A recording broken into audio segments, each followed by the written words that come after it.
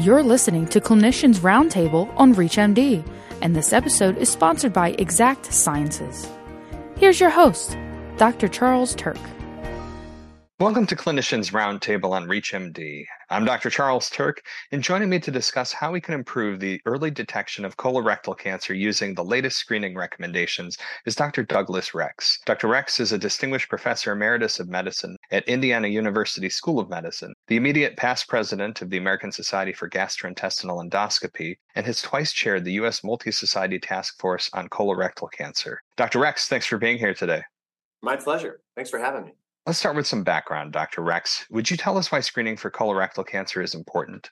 Colon cancer is the second leading cause of cancer death overall. We often talk about it being the third for both men and women. And it is because for men, prostate cancer is above colon cancer. And for women, breast cancer is above colon cancer. But because colon cancer actually affects both sexes, it ends up being overall the second leading cause of cancer death. And it's the most preventable form of internal cancer that we have. Screening for it is very cost effective.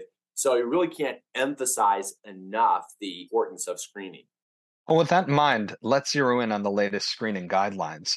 Starting with the U.S. Preventive Services Task Force, what do they recommend?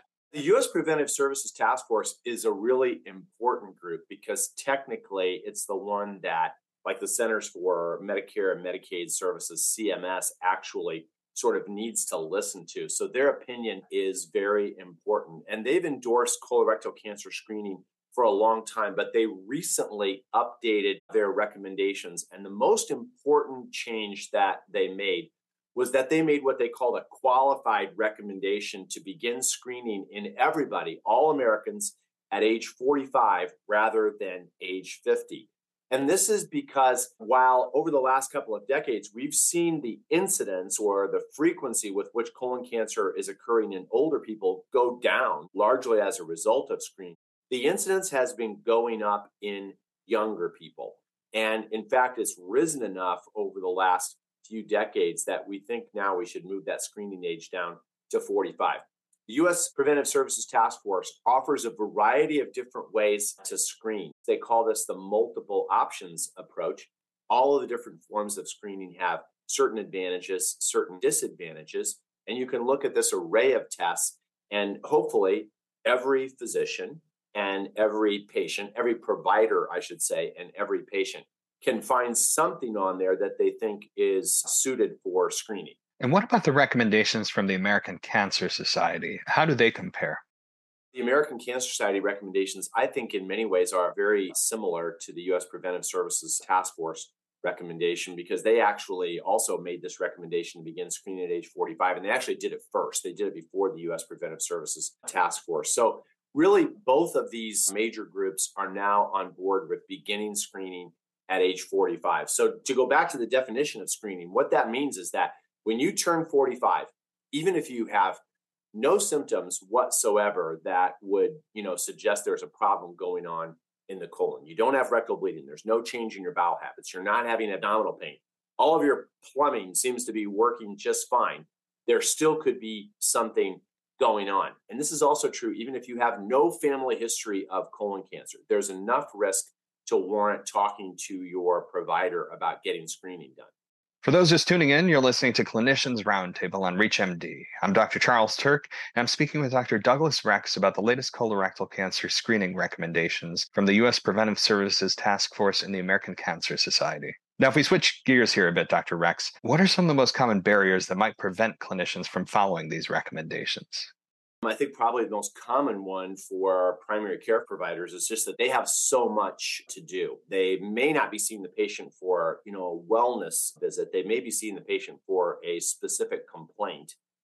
And this kind of an offer of screening often occurs, more readily during that wellness visit where you're looking at everything that needs to be updated.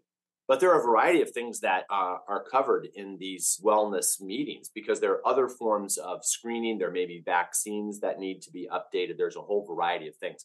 And so I think one of the biggest barriers is just finding the time to make the recommendation.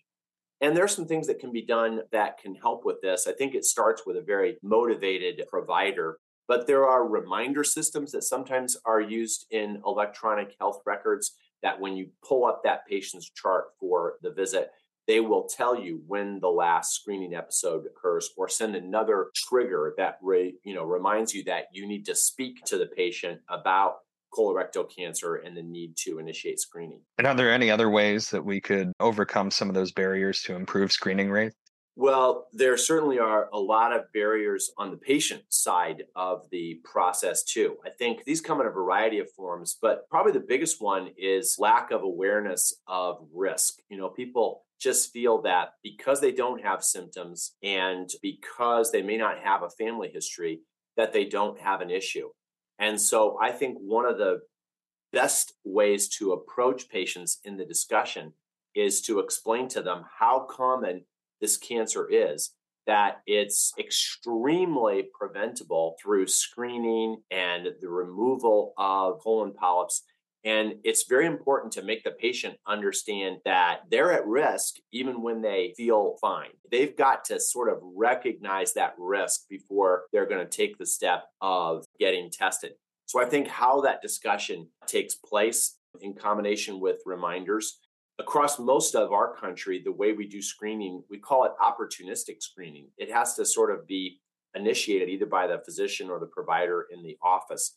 Another way to do screening, which is done in some of our big healthcare systems and outside the United States, it's done nationally through nationalized programs for screening, what we call organized screening, where basically, for example, a screening kit gets mailed to everybody that's eligible to undergo a screening test. That kind of approach takes away to some extent the need for the physician to remind the patient and discuss it with them. And it can really improve screening rates. But for most of us in the US, we've really got to take on the responsibility of doing this. I think reminder systems, incentive systems, thinking about it within your healthcare system about how to do it on a systematic basis can be very helpful. Before we close, Dr. Rex, do you have any final takeaways on colorectal cancer screening or the latest recommendations you'd like to share with us?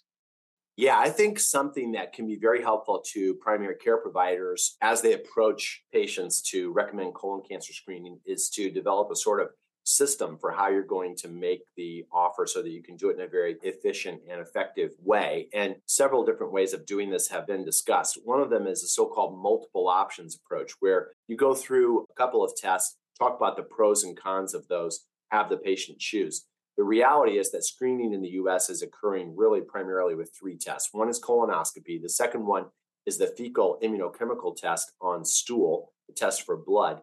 And then the third one is a combination of the fecal immunochemical test, the FIT test, plus some tests for abnormal DNA in the stool. So we've got colonoscopy and then the two stool tests. And I think all three of those approaches are reasonable. They have an evidence base to support them. Most important thing is that you make the offer, but having a way that you feel comfortable of doing it systematically, again, can make you more efficient and effective. Well, as those final thoughts bring us to the end of today's program, I want to thank my guest, Dr. Douglas Rex, for joining me to share the latest screening recommendations for colorectal cancer. Dr. Rex, it was great having you on the program. I appreciate your interest in this topic. Thank you. This episode of Clinicians Roundtable was sponsored by Exact Sciences. To access this and other episodes in the series, visit reachmd.com/cliniciansroundtable, where you can be part of the knowledge. Thanks for listening.